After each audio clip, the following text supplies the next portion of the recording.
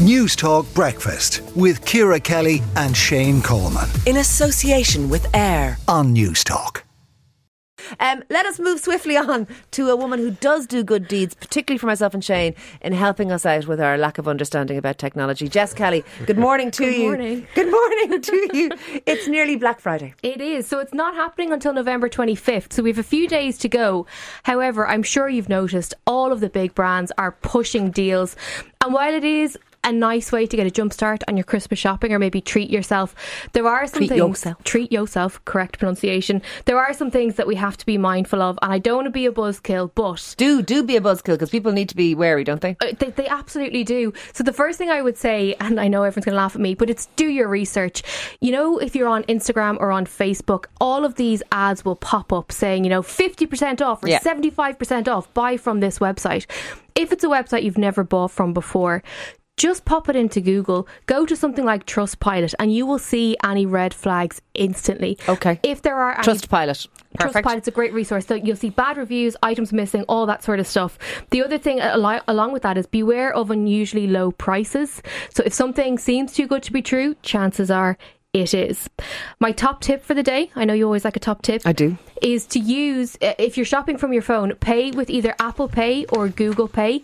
Or better again, use the digital card that comes with your Revolut. So if you are a Revolut customer, this is a much safer way, because it means you're not manually inputting your credit card details into a website.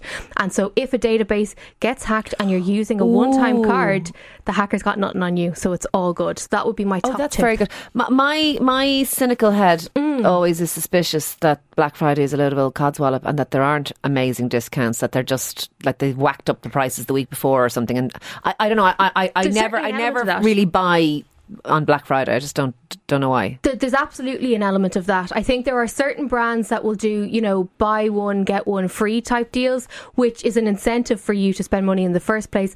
I don't buy the, 75% off, you'll get this TV for 200 quid.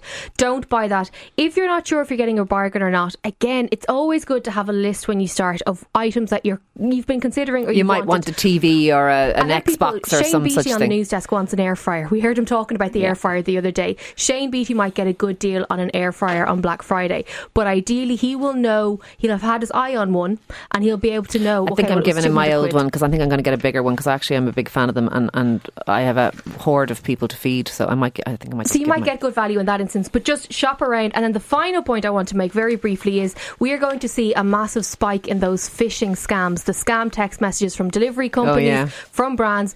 Do not click on a link, and never put your personal information on a link that arrives in via text or via email. It is bandit territory out there. But anyway, look, thank you for that as ever. That is Jess Kelly, News Talk's technology correspondent. Buyer beware on Black Friday. I think that's what she's basically saying.